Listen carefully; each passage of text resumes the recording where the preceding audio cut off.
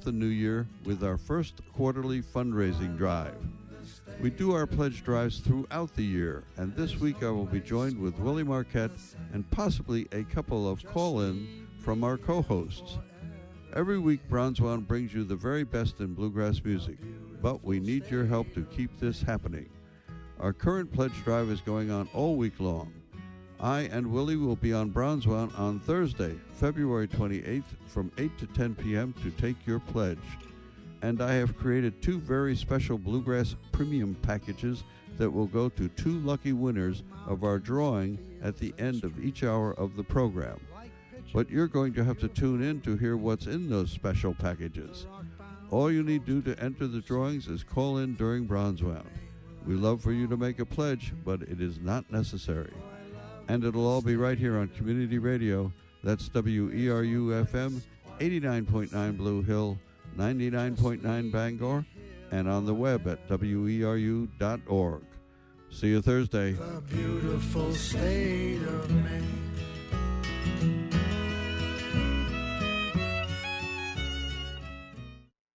Support for WERU comes from our listeners and from George Stevens Academy, welcoming students to discover their world. More information at georgestevensacademy.org. You're listening to WERU-FM 89.9 in Blue Hill, 99.9 in Bangor, and WERU.org. We're a voice of many voices. We are volunteer-powered and also listener-supported. Don't forget that. 1-800-643-6273 makes that all possible. It's time for Let's Talk Animals.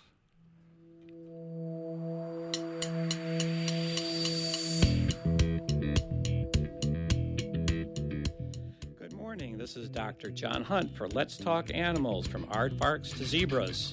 We are live here today, so if you have any questions or comments coming up, just call 469-0500. If you'd like to make a pledge this week, please call 469-6600 or 800-643-6273.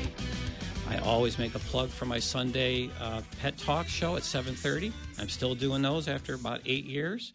Got some interesting topics coming up, so please listen in at 7:30 if you're awake on Sundays. But today I'm real excited because my guest is going to take me into the 21st century, kicking and crying and screaming, but I'm going to do it. We have here today Casey Okanovich. That's close enough, yeah, Okanovich. Okanovich. And I'll never say that again. I'll just call it Casey. Perfect. Casey is a graduate student at the University of Maine, and he is here today to talk about using apps for getting to know your woodlot or the woods better, I guess would be a good way of saying that. Good morning, Casey. Oh, morning. Thanks for having me. Thank you for coming. I know you're busy being a graduate student, all this studying and stuff, but I'm glad you came down. First of all, I'd like to have you share with the listeners my first question I ask my listeners is how you got here from there. I grew up in southern Maine, so being in the woods and out in the woods has always been something that I've been heavily involved in and always wanted to do something in the outdoors and in science. And I ended up getting my bachelor's degree at Old Dominion University in Virginia, and that was in geography and in environmental geography specifically. So is that area in Virginia kind of like Maine in terms of not at all. It's coastal community right on the Chesapeake Bay, so kind of like marshlands and a lot warmer of a climate. But it was kind of it was a good opportunity to do a different kind of environment there. But I always wanted to come back to Maine. So when it came time for me to pursue a graduate degree, it was kind of at the forefront of my mind that I wanted to come back to Maine, and it just turned out to be a really great situation with my current advisor. Good. How did you find your advisor? A lot of searching, going through a lot of different graduate programs, trying to figure out what I wanted to do, what I wanted to explore. My advisor is Jessica Leahy, and she runs the Human Dimensions of Forestry Lab at the university. And we just kind of had a preliminary conversation talking about what she does, and she does a lot of work with rural communities in Maine. I'm looking at a lot of social aspects of forestry issues, and that's kind of exactly where I wanted to be. I'd spent a lot of time in kind of, the hard sciences, as they say, and I really wanted to focus on something that had people kind of at the forefront of sociological aspect. Exactly. Very yeah. Interesting.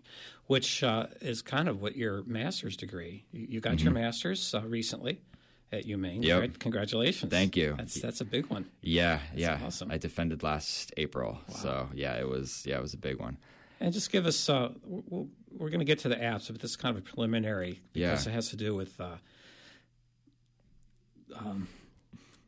computers and stuff. So just shortly, briefly, what did you do with your master's? So with my master's, originally the project started out as us wanting to kind of gauge what people's level of acceptance was when it comes to prescribed fire, or using fire as a tool, as a forest management tool to, kind of clear out the brush or whatnot. Burning the fields in the spring, we see that a lot. Yeah, burning blueberry fields, stuff like that. But it kind of just evolved into looking at different forms of communication as a way of like measuring that acceptance, or as kind of a way of communicating forest type information. And so it turned out into a project that kind of looked at virtual reality as a communication tool in forestry. And so we, with a bunch of really great collaborators and artists and things like that, we kind of designed this 360-degree virtual reality room where we brought our research participants in to So it's like a room, like the size of this, like a 10 by 12? Yeah, well, a little bigger than this, actually. Okay. But it was just a big square room, and on all four sides we had video going of a prescribed fire. So the participants basically come into the room, and you're just dropped right in the middle of a prescribed fire, and you get to see it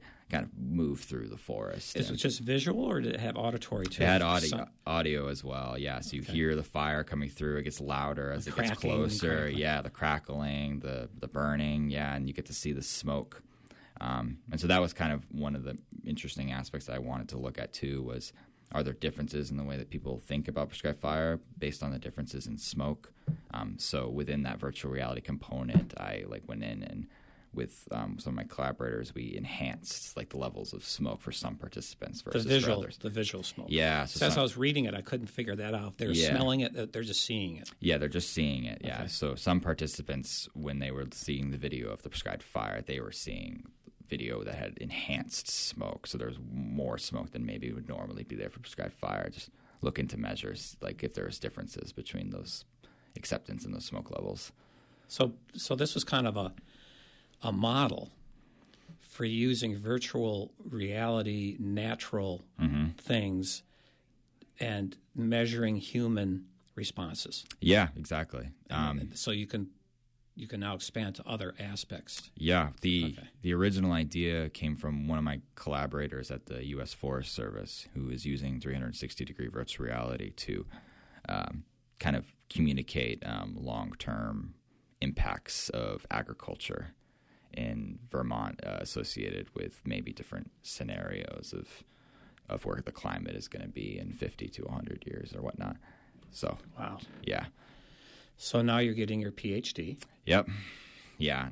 Big step. Yes. It's congratulations on pursuing that. Thank you. That's awesome. So you are pursuing this virtual reality, or you're doing something with, did you tell me, ticks? Yeah. Which is, I think, will be of interest to our listeners. Yeah, so moving a little bit away from the fire and the VR stuff, my current project is going to be, it's pretty complex where it is right now, but it's just essentially basically looking at, tick management in the state of Maine. Tick management? Yeah, particularly how Not tick farms. No.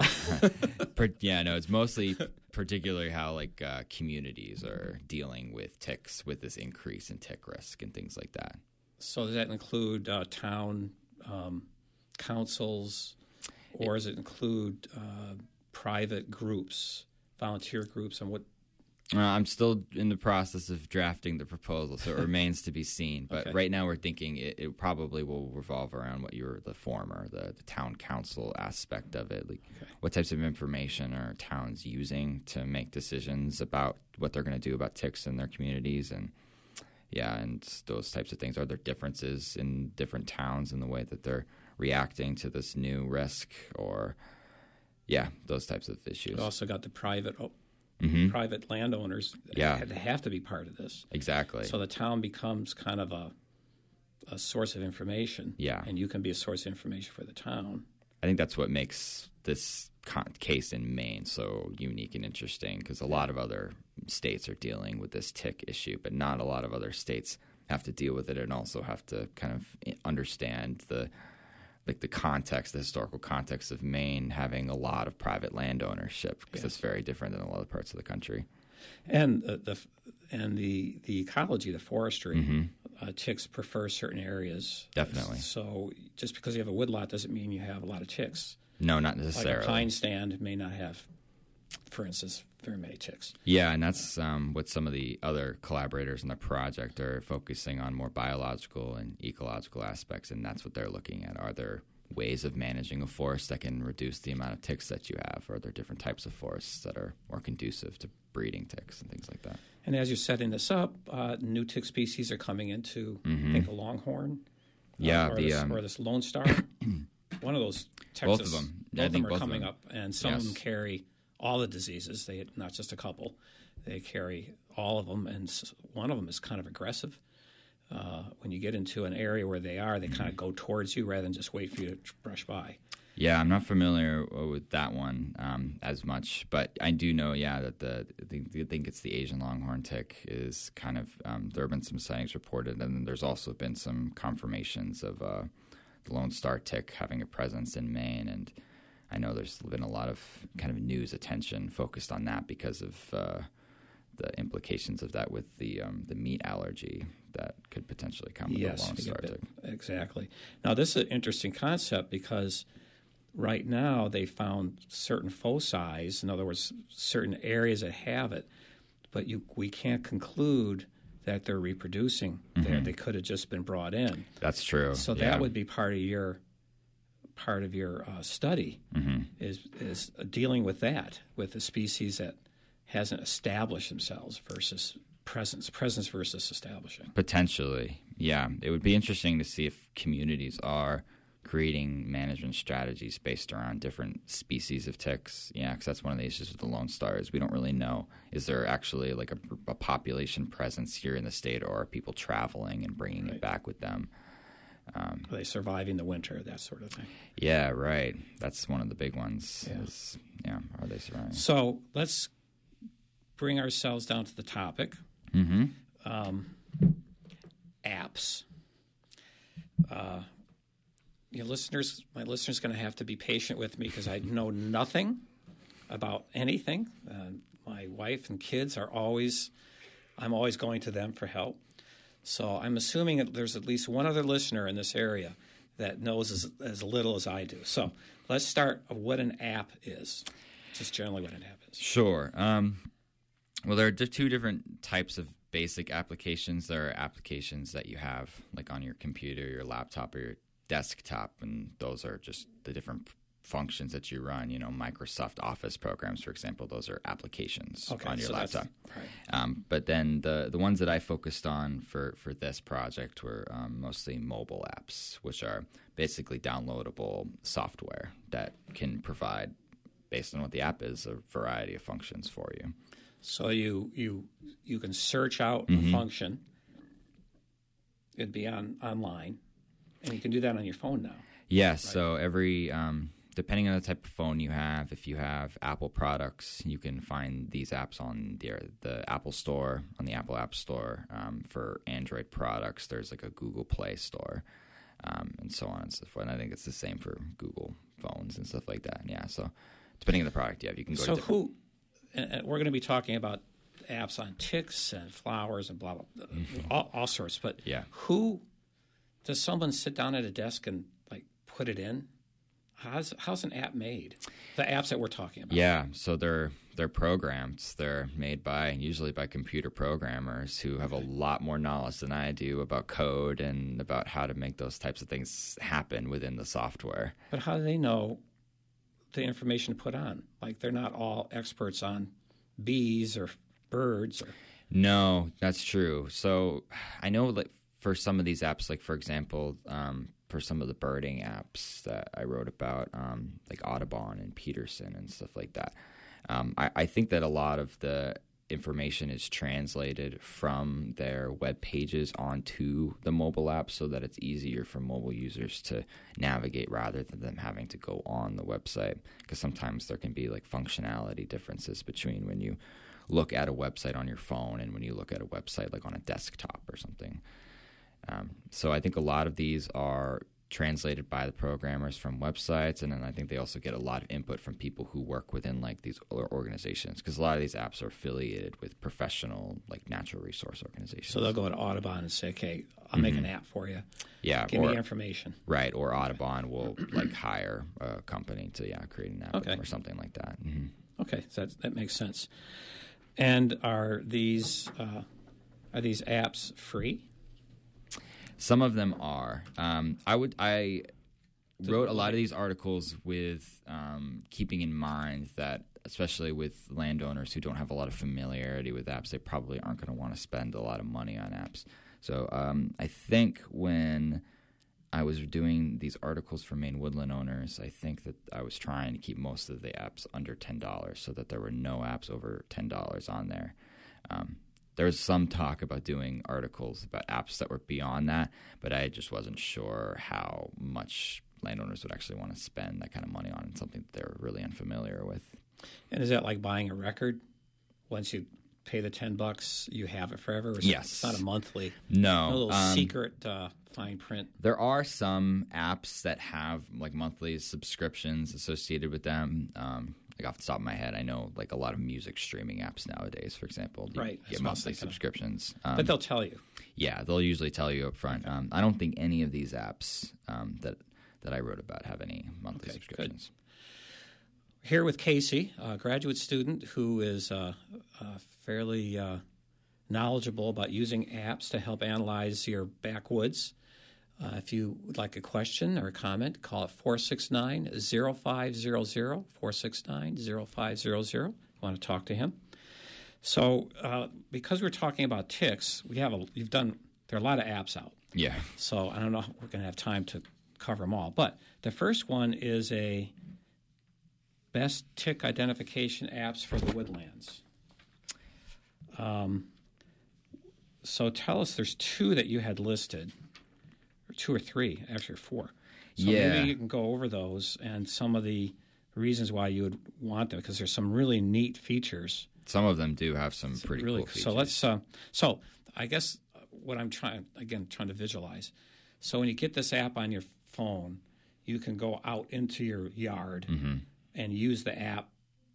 Okay, definitely. So when you're some of these apps you can take pictures and things like that, and hopefully you'll fill us in with the apps. So tell us about the tick apps first. Sure. Tick season's coming. Yeah, so I think there's three major ones that I think are particularly useful in Maine. So the first one I wrote about was Tick Check ID, which I believe actually has since the name has since changed to Tick Encounters since I wrote these articles. Okay. But I think this app I liked because it was particularly innovative. So it has information descriptions about various types of ticks alongst their different life cycle stages too, because that can be kind of difficult to figure out, you know. Do they describe them in a way that a vernacular that the regular landowner will understand? I think, it is supposed to be for kind of the lay person who maybe does not have an expertise on this sort of issue. But the other cool thing is that they also have information about diseases and about tick removal techniques as well. So if you have a tick attached to you, you can go on there and you can look for techniques to get that tick removed from you. Or if you're becoming concerned that you have been bitten by a tick and you're concerned about disease risk, you can look at the different diseases and the symptoms associated with them to determine if you should go seek, medical attention or anything like that. And the other thing is that they do provide a free identification service where I think you upload a picture, and within a certain amount of time, they will have a person who works at a lab in Pennsylvania who will look at the tick for you. So you don't even have to send it out. Just take No, you don't. Yeah. It tells you what part, because the top and sometimes you got to take the picture of the bottom of it as well. But the top is the main thing. I think so. Yeah, I don't know if it had any specific information about it, but other than just a clear photo of a tick. So, cool. Yeah, probably the top because that's where most of the patterning is for identification. Very good. So you like that one? I do like that one, yes. It's free. I think the downside to that app, though, is that it is kind of exclusive. At least when I was testing these, it was exclusive to Android users. So for Apple users, it could be potentially a problem if you're not able to get that one. But there are some other apps that I wrote about just to consider that for people who don't have Androids. Tick ID was another one of them. It's free for both Android and Apple users. And this one is... It's not as complicated, or it doesn't have as many features, but it does, I think, do a really good job of having like a very simple and straightforward way of identifying the ticks. And I think it also has descriptions of the diseases of the ticks and photos for you to kind of reference, and also has some information and tips about removing ticks. So if you're applying for a tick, applying for an app, and you have an Apple. Mm-hmm. And you look up, let's say one that doesn't accept it. Well, the phone will just say, or your computer just say, we can't load it. So if you're like if I was to look at one of these, search for one of these apps, and they weren't available by Apple or Android or something, it just wouldn't show up on the store. The stores only, like in an Apple store, when you go to search for apps, or the Android store when you search for apps, they only show up apps that are available for that platform. Okay, so I didn't know that. Mm-hmm. Everyone else probably in the listening area knows that, but I didn't. So the second tick ID is not bad. Mm-hmm. It's not as comprehensive, but it does do IDs, that sort of thing. Now, to do the ID, do you have to just have the tick in hand, and then you, like any It's kind of like guidebook? a guidebook, yeah. It's like a guidebook. Exactly. Okay, so it's not like you take the picture, because there's certain bird ones you can take the picture. We'll talk about that later. Yeah. And it can ID the bird. Yeah, there are some really interesting bird ones. Okay, we'll get into that. We'll definitely get into that. Yeah. But that feature is not for the tick. No. Which would be nice. It would be nice. Because they're hard to ID. I think, so it has been, I should add that it was about a little over a year ago that I did write these, but so there might be newer ones out there. But I think that this is an area that a lot of people are trying to create innovative things. So I think there could be some really, from what I've heard, there could be some really interesting tick apps in the pipeline in the future. Because this is kind of getting more and more relevant to people. And I say, and it's hard to ID if you don't know what if you don't have the background, and a lot of us don't. Just take the picture, boom. But even now, the way they add the ID book kind of thing, they'll say, does it have this? Does it have that? Yeah. Okay, so it's fairly simple. Yeah. Then there's a Zika? Yeah, so this one I included. This was a European-based app. It really wasn't extremely relevant for Mainers, I thought. I think the last one that I wrote about was pretty good. I mean, the good thing about that Ziki one, the European one, was that it has like a diary tool where you can kind of collect sightings for ticks or report on locations, which might be good, I thought, if you had a woodlot and you were trying to maybe identify locations on your woodlot where you have a higher presence of ticks and you might want to do something about it. So it's the only one out of these three that has kind of like a mapping tool. So the mapping is just for yourself? Yes, it's kind of for your own. You don't share it with other people like some other apps? Yeah, no. Okay. Right. There are some apps, though, that you're able to do that. Which we'll talk about in a minute.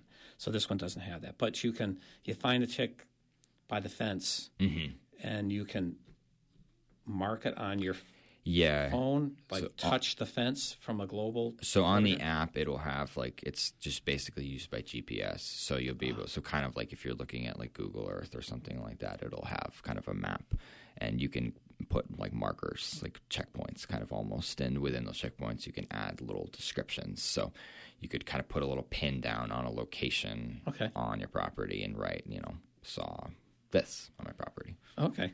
Yeah. That's really cool. And a line map is a... Yeah, so line map is a really good one. Lyme Map is kind of a citizen science initiative from the Lyme disease and related co-infections mapping project. And so the Lyme Map is basically a citizen science. So it's citizens who have the app going in there and marking geographic locations of Lyme disease, of occurrences of people getting Lyme disease and where they've gotten Lyme disease. So this would be something that you could go on and you can actually look at a map of basically self-reported Lyme disease instances. So if you had Lyme, you had this app, you would say, I have Lyme at 1 Main Street, Orland. Yeah. And then someone could come onto that app and see, okay, I'm in Orland, so they could use that's not a personal, that's shared. No, I don't think there's any personal information that the user should be seeing. But it's more just like, I can see all of where it's occurring. Okay. And I guess that'd be useful for anybody. I mean, if you kind of want to know. It could be, if you're, I mean. Because not every tick has Lyme. No. So it's just not a given. Right. So can I give you hot spots? Yeah, and I think, in Maine, I think it's particularly relevant because I think Lyme is probably the disease that people are focusing the most on. Right. And as time goes on, they'll be looking at Ehrlichia, Anaplasma, Rocky Mountain spotted, Powassan virus is coming, and that's dangerous. That's really dangerous stuff. Yeah, and the crazy thing about like Powassan and Anaplasma and Lyme is that they can all be transmitted from the same type of tick, which is it's pretty crazy. They're loaded. A long time ago, I read a study where they took a bunch of ticks and they crushed them up. Oh yeah, and into like just a mush, and then they looked under the microscope, and they found organisms. They found organisms that they didn't even know. They couldn't even identify what they are. So I think there's even more diseases out there that we don't even know. They're there, but we don't know about yet. Yeah. So that's kind of scary. Yeah, it is. So this app would be very useful for. You don't have to have a woodlot. Not necessarily. You could be in the suburbs. Yeah, you could just be somebody who, or even in an urban area who just enjoys hiking and spends time in the outdoors and wants to.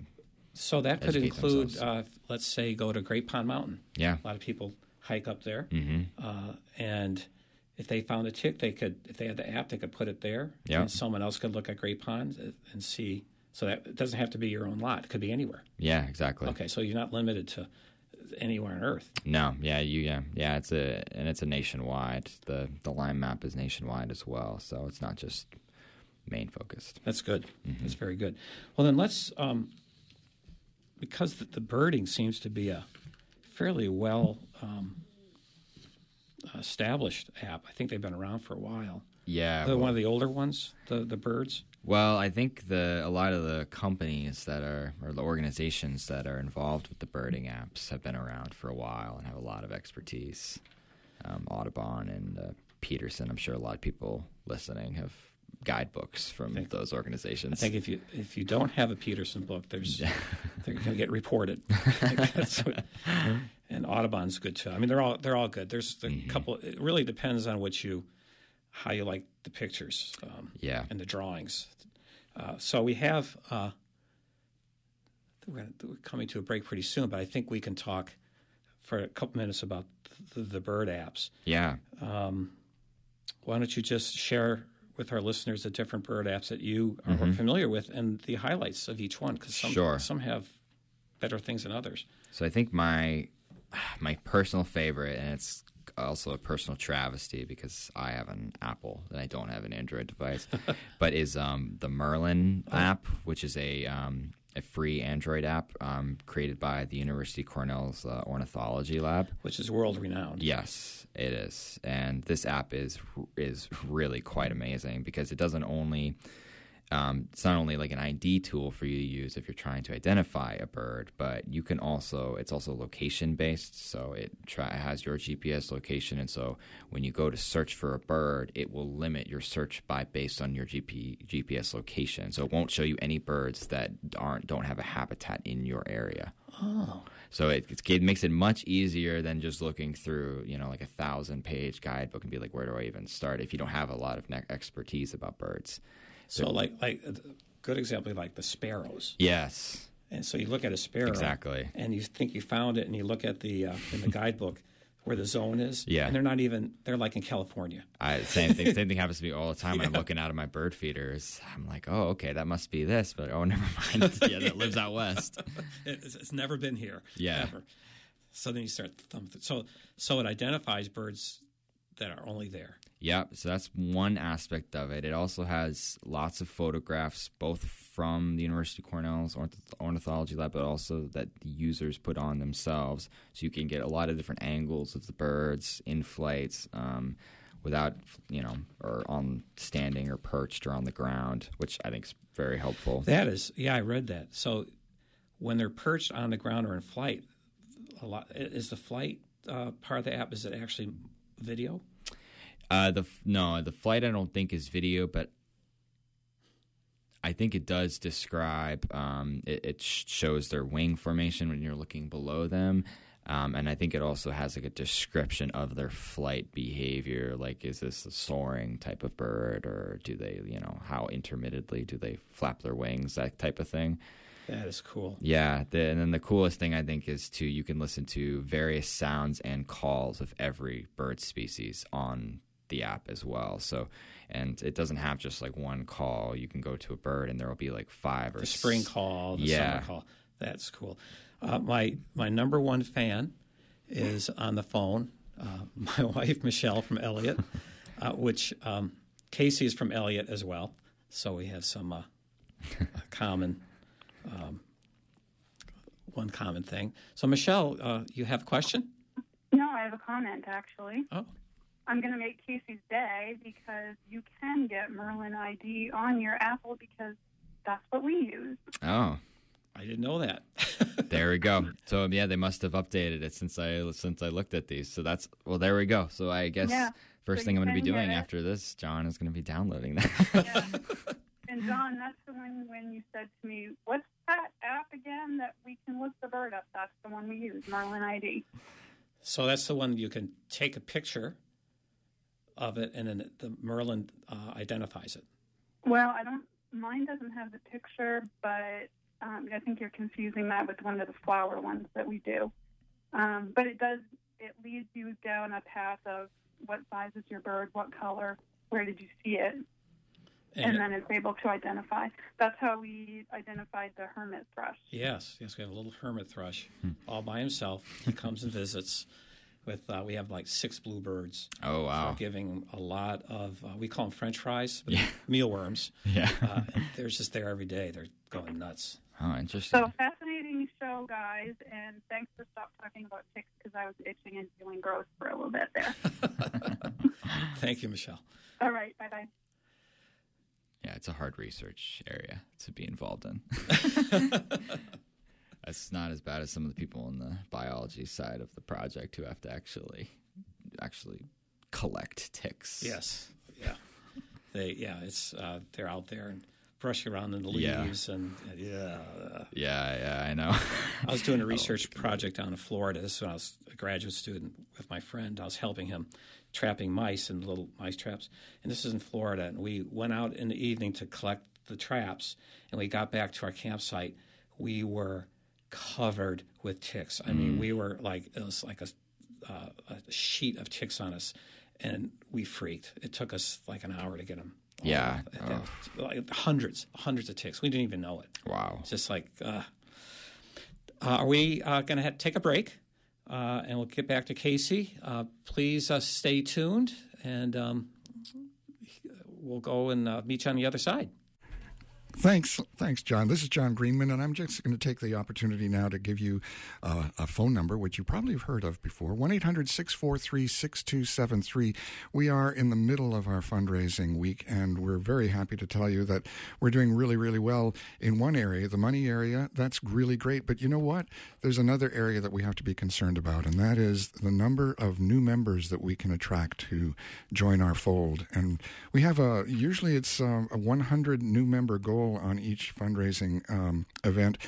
And it's the same this time. It's 46. We're at 46 now. Before the end of our fundraising on Saturday, we're really hoping to get 54 more people to join up, because that figure is not just pulled out of the air for any particular reason other than it means the future of WERU is sure. It really does depend on new members coming forth. Now, if you have been a member and you're no longer a member, if you join us now, you could be a new member, and that would go towards that total. 1-800-643-6273. I've been looking at the collection of public affairs programs that we have today, and aside from Let's Talk Animals coming up as the main show with Maine People with Ben Sprague, and then Radioactive with Meredith DeFrancesco, and of course every day at 5 o'clock Democracy Now! Is repeated from their morning broadcast. Lots of good reasons for those of you who are interested in public affairs and what's going on around you to get involved. If you've never have before, become a new member now. Think about this as being your opportunity to get involved and make a difference. 1-800-643-6273. And if you do so and you call, your name will be put into a drawing on Friday afternoon, tomorrow afternoon, at the end of Democracy Now! For Cyber War. Now, this is a book which is relatively new. It's how Russian hackers and trolls helped elect a president. What we don't, can't, and do know. This is by Kathleen Hall Jameson. Cyber Wars can be yours if you call now, 1-800-643-6273.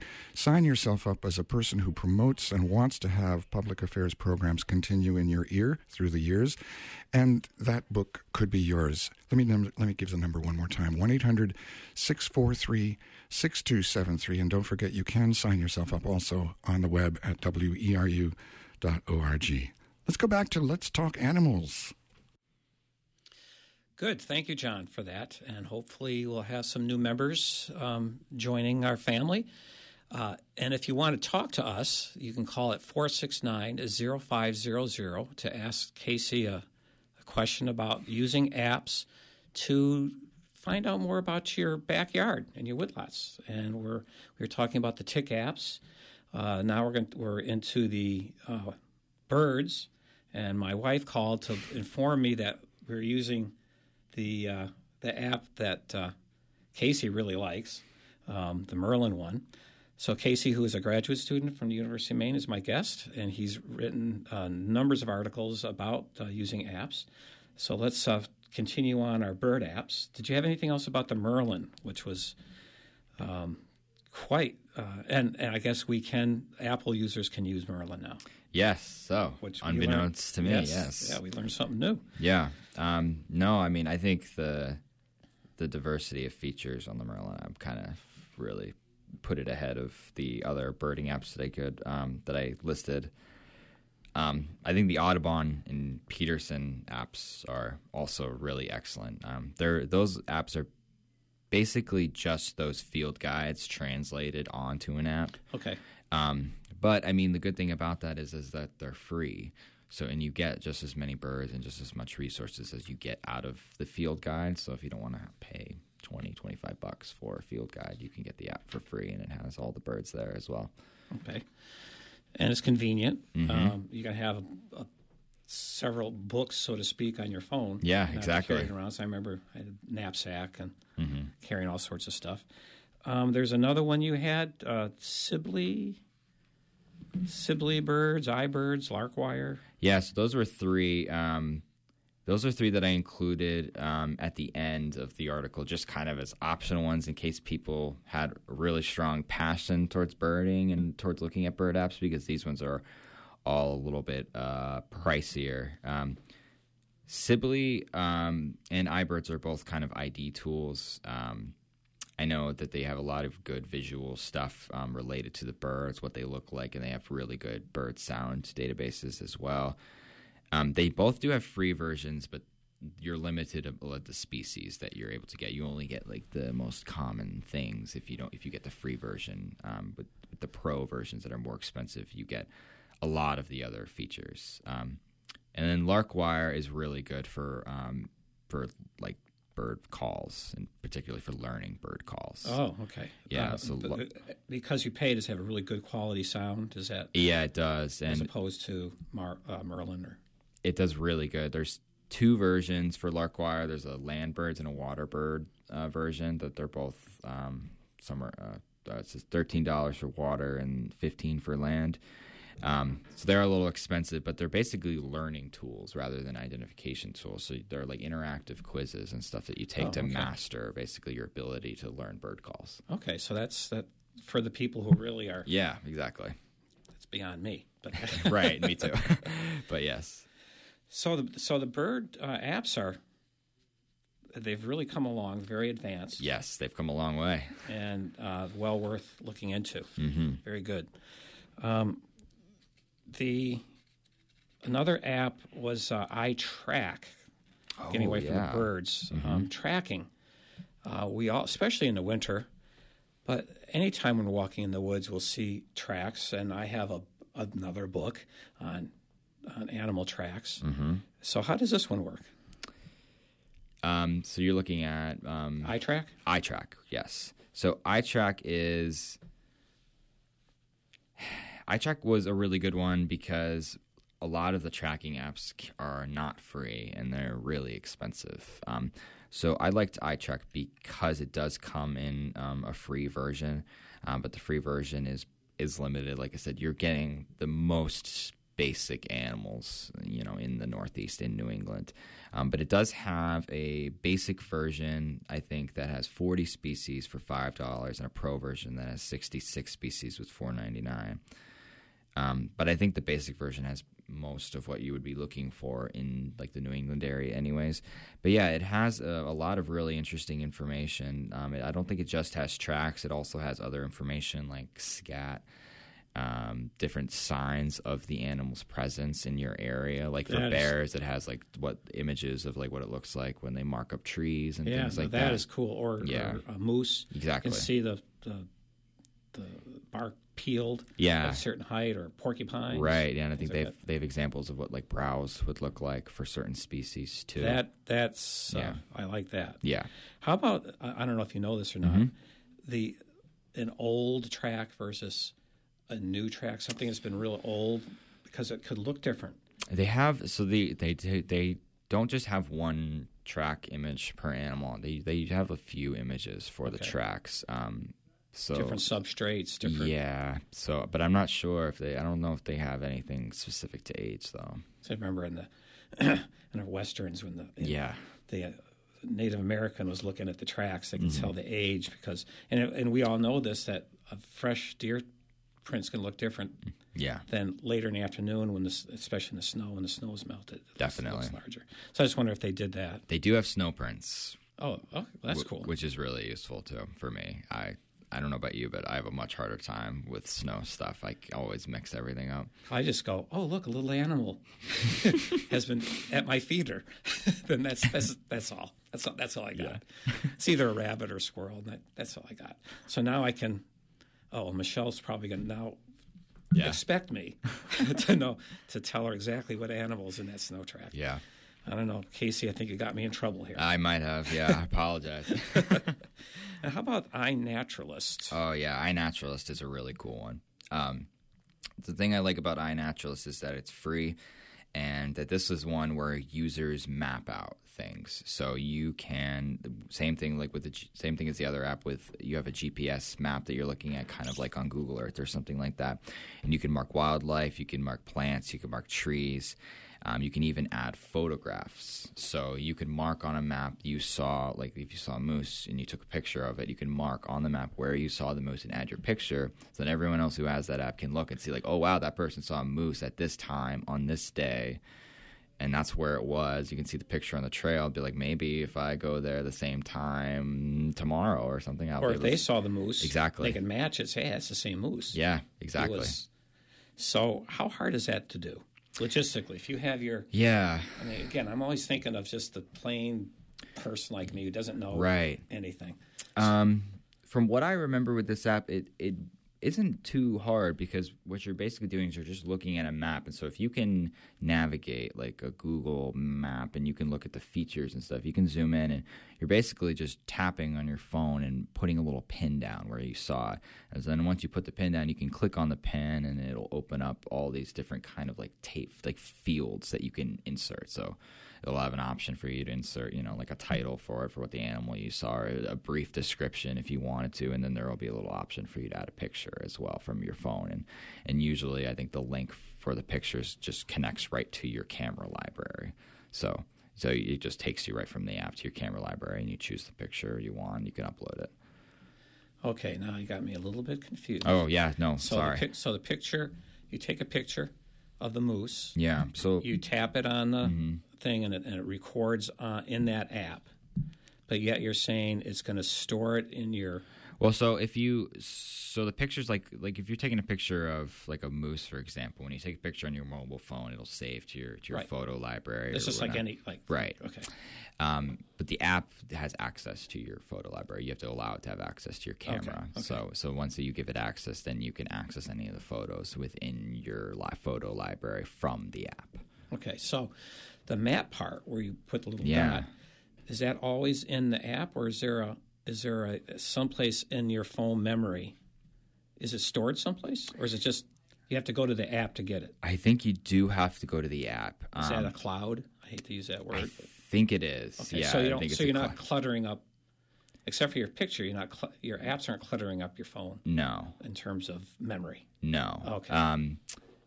But I think there are some apps though that I wrote about where you're able to export things that you have on the app and download them so that you have them on your phone, or you can add them to your computer or send them to other people.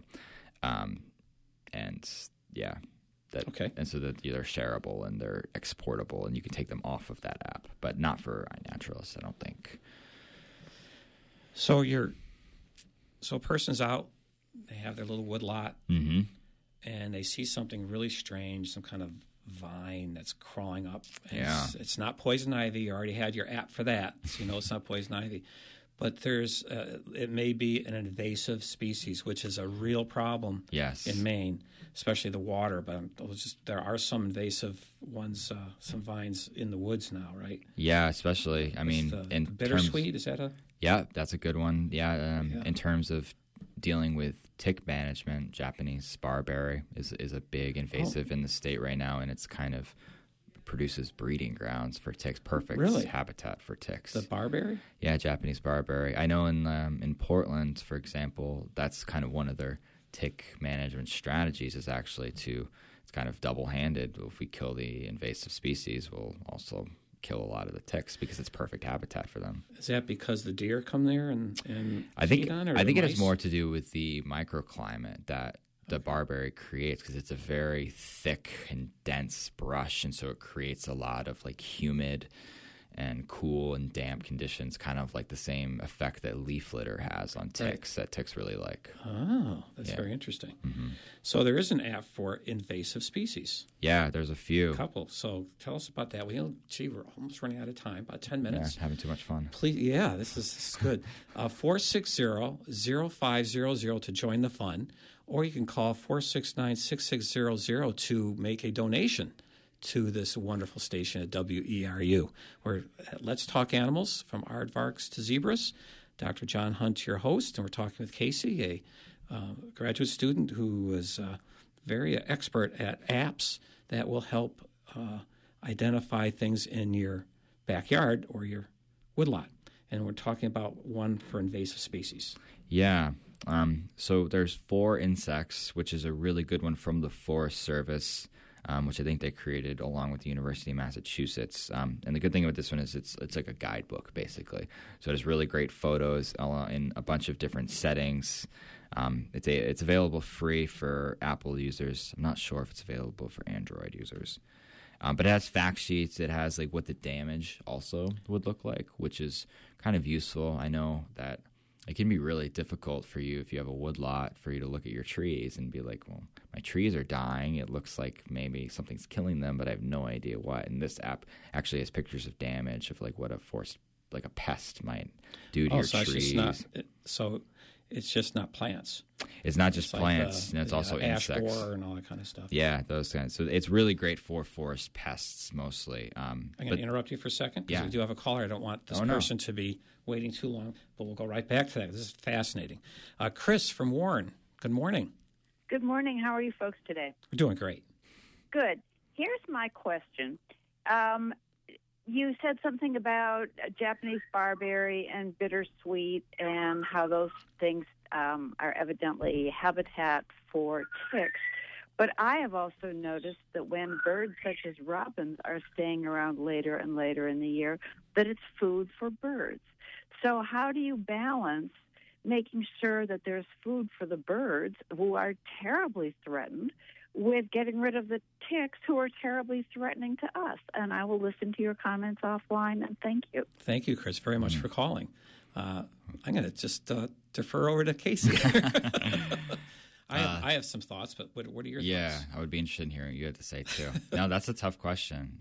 I know, because one of the most common strategies for reducing presence of ticks on personal properties is to move your bird feeders and stuff away from the house, because the seed that spills can attract mice, white-footed mice in particular, who are harborers of disease and of ticks themselves. Yeah. But no, that's a really good question. A lot of what brings ticks to personal properties has to do with the microclimate. So if there's a lot of leaf litter, if there's a lot of shade, they don't like dry and extremely hot conditions. So a lot of creating those conditions can help reduce your tick presence on your property. But I know that a lot of birds also do like those conditions. A lot of birds like having a more open kind of canopy and with more light and more space between the trees and with more cleared out underbrush and stuff if you have a woodlot and things like that. So, well, it's a difficult question. First of all, we're dealing with an invasive species. Yeah. So they shouldn't be there. So the question, and I'm keeping Chris in mind here, the question of is invasive species food for robins? What are the natural species food for robins? Yeah. So we want to replace the invasive species because they do harm in other ways, not just the ticks, but they choke out other animals. So if I were a town, I would look at, and we'll use Chris's example because it's a great one. What can we do to improve robin habitat? Yeah. And increase local species and get rid of the invasive, because the invasive has such other negative connotations. Yeah. Hopefully that answers your question. And I think some of the research that the other collaborators within my lab and within the project that I'm working on, they're looking at what types of forest management strategies are best for overall ecosystem health. And so I think that's kind of the focus, is what's optimally best for our environment. And because our environment is changing, that will change. Also, a lot of our insects are being threatened. I'm talking the indigenous ones. Yeah. There's a lot of stuff going on that we need to address. And I think Chris's point is very well taken, is we need to establish proper habitat and food for our indigenous species. Yeah. We just have to have the right kind. And I think that's the big thing. What else? We're running out of time. What else? What other invasive species apps? Yeah, because that was a good one. So there's, which one did you do? 4 insects, and that's so that tells you what an ash tree would look like if it's got. Because you don't know, and probably does it do at different stages, like early? Different stages.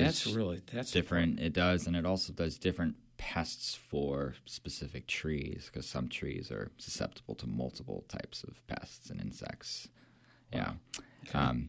In terms of like looking at plant stuff, the 2 ones that I would recommend are IPANE, PANE, which is the Invasive Plant Atlas of New England, which is a really great database for all known invasive species in New England. That's because it came out of my alma mater. Yeah, it did. University of Connecticut. It did. Just want to plug that a little bit. Yeah, so this is a really good one for identifying those types of things. It's free for both Apple and Android. The other one, especially if you are concerned with doing something about invasive species, is IMAP Invasives. And the reason I say that about doing something is because this is the app that is used by the Maine Natural Areas Program for monitoring and controlling the spread of invasive species in Maine. And so they actually use this data that users put in themselves to kind of make decisions about invasive species and where they are in the state and what should be done about them. So you can go on the app and kind of like the iNaturalist app, you can pinpoint locations on where you've seen invasive species. And I think you can add photos as well and things like that. And you can put GPS coordinates. And there is a Outsmart Invasives. Yeah, so Outsmart Invasives. Sounds intriguing. Yeah, that one is also very similar to IMAP Invasives, where you can put pinpoints on a map, you can add photos, and you can look at a map and look at where other people have indicated there are invasives present. Very good. So we got 4 minutes, and I want you to just go over real quick the two. One is mushrooms. There's one on mushrooms. That looks cool. Yeah, there were two really cool mushroom apps. The first one was Rogers Mushrooms, which is I don't believe that the app is free. It has a light version, but the full app costs $4.99. But it is one of the most sophisticated and comprehensive mushroom ID apps that you're going to get. And it has an ID tool, it has an advanced search tool, and it has a journal that you can eat and that you can enter things in, and it has a guide to cooking and eating the mushrooms that you find, which I think is a really cool feature. So you can be fairly safe when you pick a mushroom that's edible. Yeah, I mean, they do have disclaimers, that you have to you have to make the identification decision yourself. But at least we don't have invasive death cap mushrooms like they do out in Washington State. Oh, really? I didn't know that. Yeah, they're starting to have presence of death caps out there. Ouch. Yeah. And then for people who are into managing their woods, actual trees, this is our final app before we leave. We only have a couple minutes, got 2 minutes. The best one you think, someone who's just looking at actually harvesting. For harvesting, PlotHound is really good. It's like a timber cruise application, so that's really good for managing timber and making those types of like decisions about what types of timber value you have on your land. And that app is free, and that's a good one. So you just plug in the diameter and you can input in all your stand inventory and it just information. tells you how much money you're going to make. Yeah, you can map out your plots and your stands and all those sorts of things. Record measurements. That is awesome. Yeah. Another really cool one is Planimeter. Planimeter and GPS field area measure are kind of the same thing, but Planimeter is really cool because it uses a GPS location, kind of like Google Earth, and on the app you can draw lines and you can draw polygons, and it'll do measurements for you using GPS information. So you can capture the area of different parts of your land, or you can capture like the distance between 2 points on a map on your property and stuff. So that's really good, I think, for forest like planning and stuff. Very good. I think we've run out of time. I want to be here with Casey another hour. I could easily do it. He's a wonderful guest. His articles are in the Maine Woodlands. Is that a... It's a journal that from the Maine Woodland Owners, formerly Small Woodland Owners of Maine. Thank you very much for coming, Casey, and good luck on your PhD. Oh, thank you. Will you come back? Yeah, anytime you want me. Okay, we'll figure something out. Yeah. I know it'd be easy to talk to you. So I'd like to say goodbye for now. Please, this is Dr. John Hunt from Let's Talk Animals, from Aardvarks to Zebras. Remember, enjoy your pet, and don't forget to give them a hug.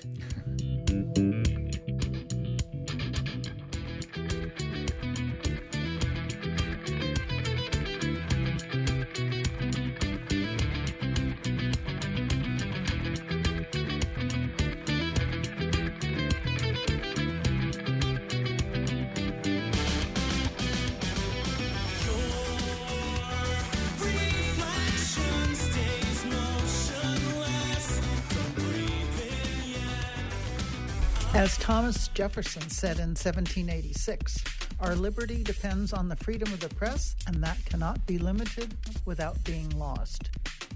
Is the free press now the enemy of the people? That's the question a panel of